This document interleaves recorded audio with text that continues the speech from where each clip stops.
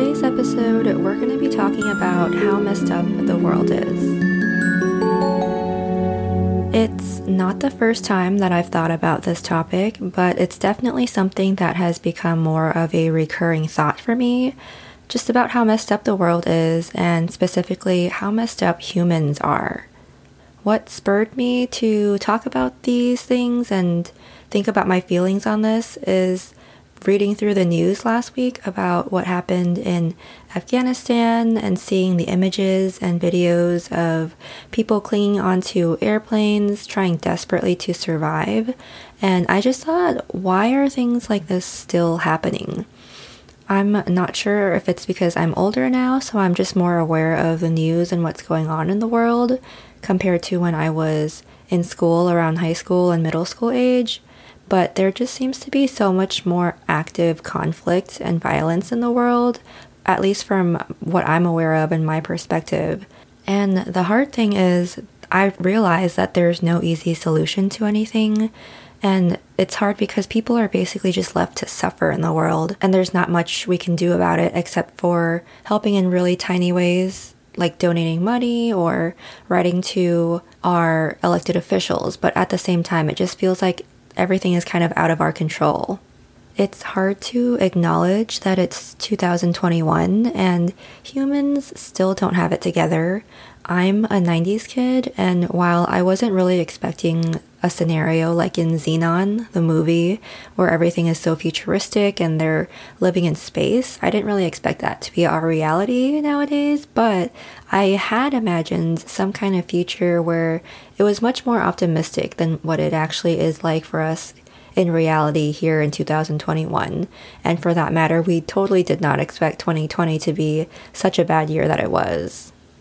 A lot of times I will think to myself, like, what's the point of students learning about history as a subject in school when it seems like we don't even learn from it and we keep repeating the same similar mistakes? There is a website that I discovered recently called Letters from an American, and it is I think it's a daily newsletter type of thing, and they have it's kind of like a blog site, but it's written by a professor of American history, so I find that it's more legit that way versus someone who doesn't have that context and it's just some random person on the internet writing their opinion. But I've only read one or two posts from this website.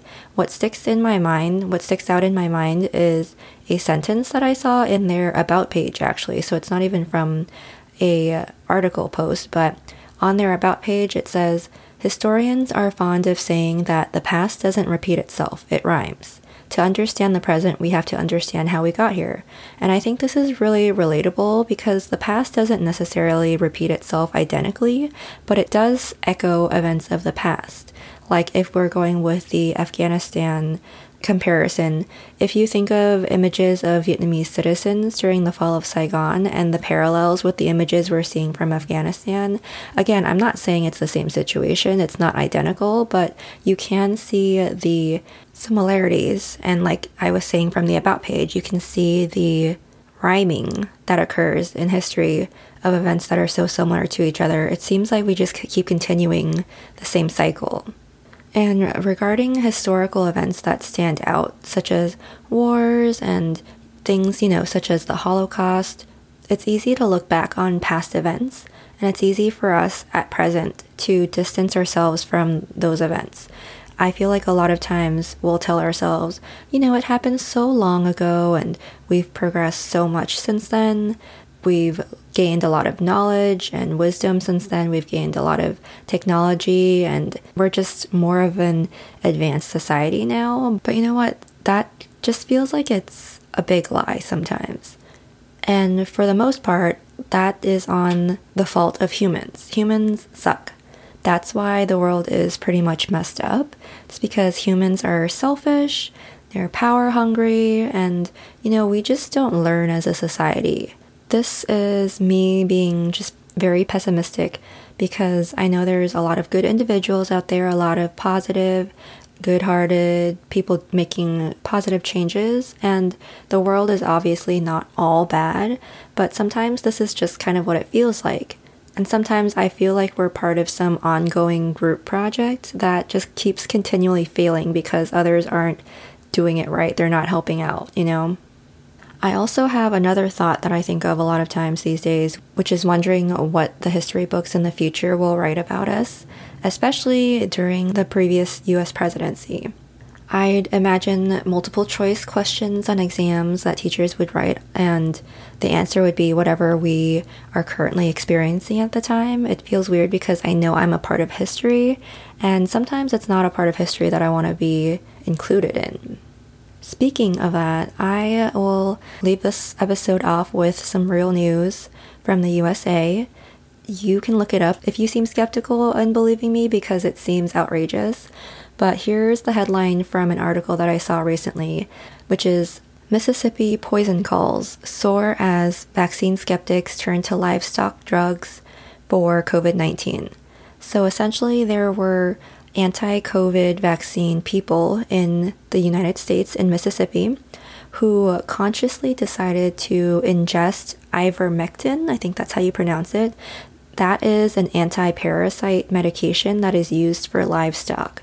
So basically it helps to deworm livestock such as, I don't know, sheep, horses, animals like that.